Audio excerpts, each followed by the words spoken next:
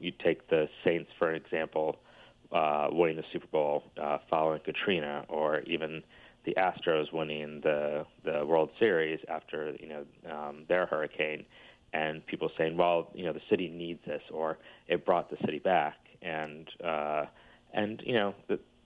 that's not necessarily true. And so, well, and we can relate to that here in Detroit, because in 1968, that was the year after the riot, rebellion.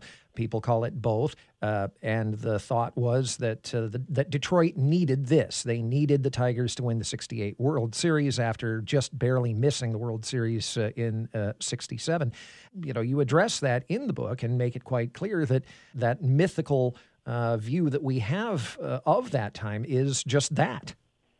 Yeah, and I wanted to believe it going in, quite frankly. I wanted to believe that the Tigers, as Willie Horton, who was an outfielder on that team, and whom I respect a great deal, has said, and I'm going to paraphrase him here, that the 68 Tigers were put on Earth to heal the city of Detroit following the riots.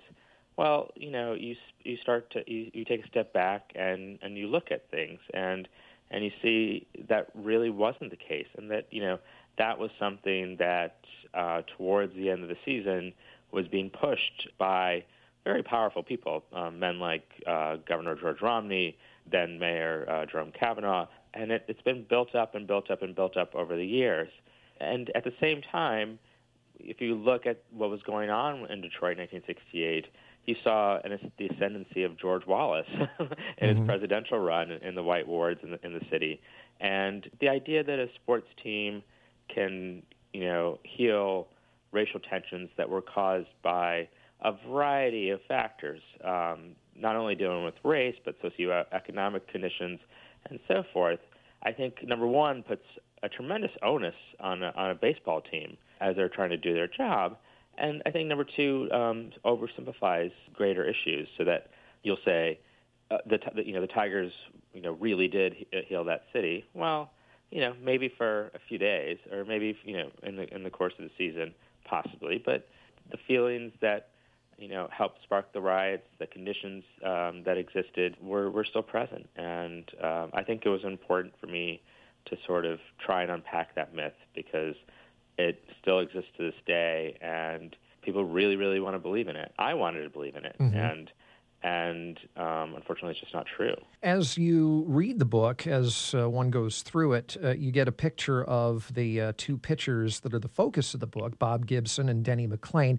We know Denny McLain's story, but we get a pretty good picture of the kind of not only athlete, but the kind of person Bob Gibson was, and you can see that he was probably misunderstood, for lack of a better word. I mean, here was a man who was driven, but when he was on the mound, you couldn't beat him just because he was so locked in. What did you learn about Bob Gibson?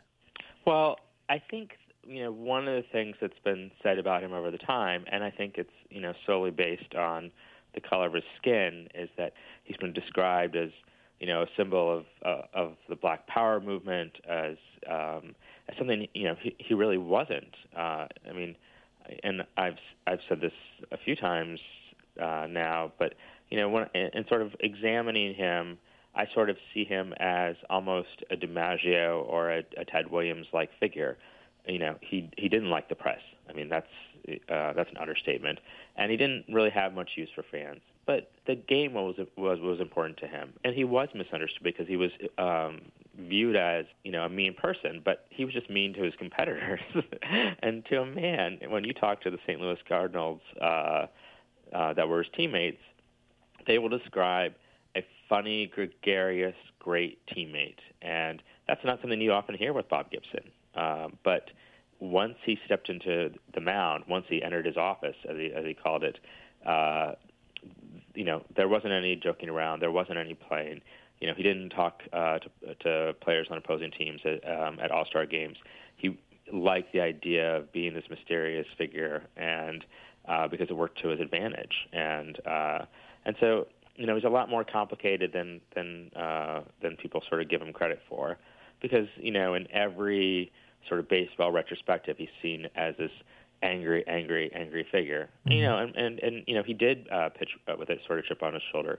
He came from deeply impoverished conditions and had to struggle both in the minor leagues and then in his first few years in the majors. But once he was there, and once he found himself as a pitcher, he devoted himself to his craft as much as any pitcher in his era, as much as Koufax or Drysdale or Marichal or any of the great pitchers in the 1960s. You really set a good contrast between Bob Gibson and Denny McLain, both competitors, but both very different people, both different men. You also paint a good picture of what was happening in baseball at that time. Part of the title is The End of Baseball's Golden Age. I mean, the sport was really kind of going through an existential crisis here. I mean, it just seemed like an anachronism in its time and had to change or die.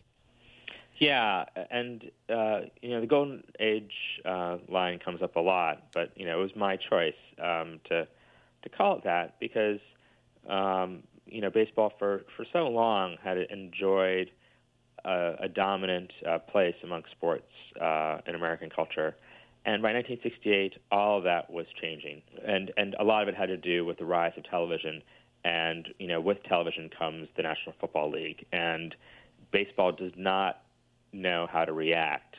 And, this was a time, you have to remember, when old ballparks were being destroyed for these sort of multi-purpose AstroTurf stadiums that, thank goodness, don't exist today. But, how to deal with the modern world, how to reach out to young fans, something we even see today, was of great concern. And it caused a lot of fumbling within the hierarchy that controlled the game, and so it was unclear how to do that. And we always have to remember that 1968, Super Bowl III, famously won by Joe Namath and the Jets, was played in 1969.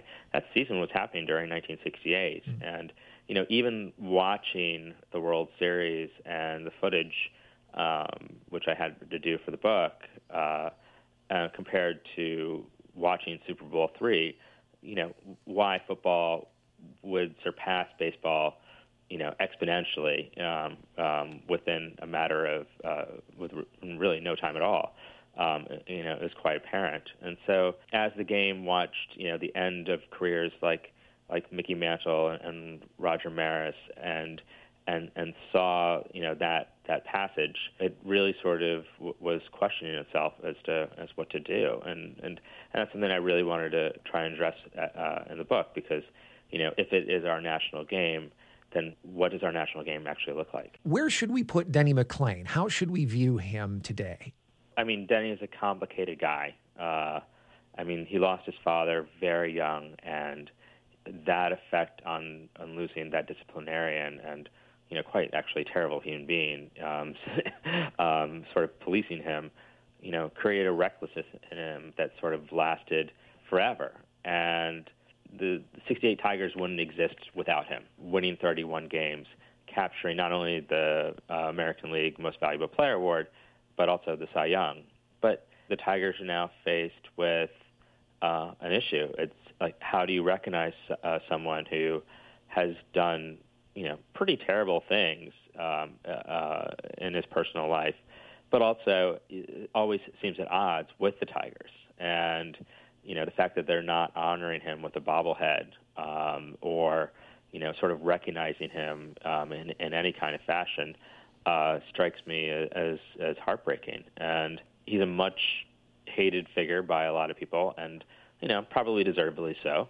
But at the same time, he's a tragic figure as someone who, had he not started taking cortisone, had he stayed in the game perhaps longer, had he not had that inclination and that belief that he could do whatever he wanted, would have perhaps become one of the great pitchers of all time. And so, we see this figure who was so important to that team and so important to that year as kind of a lonely figure, which, if you talk to any Tigers teammate, what comes across is that he was lonely, that he was a guy that wasn't really part of the team. And in that way, I kind of find it sad. That said, I mean, you can't ignore the fact that he did what he did that year and took that Tigers team to the pennant, even though he, had a less than stellar World Series. And so he deserves some sort of recognition and some sort of credit, and more credit than he's actually getting.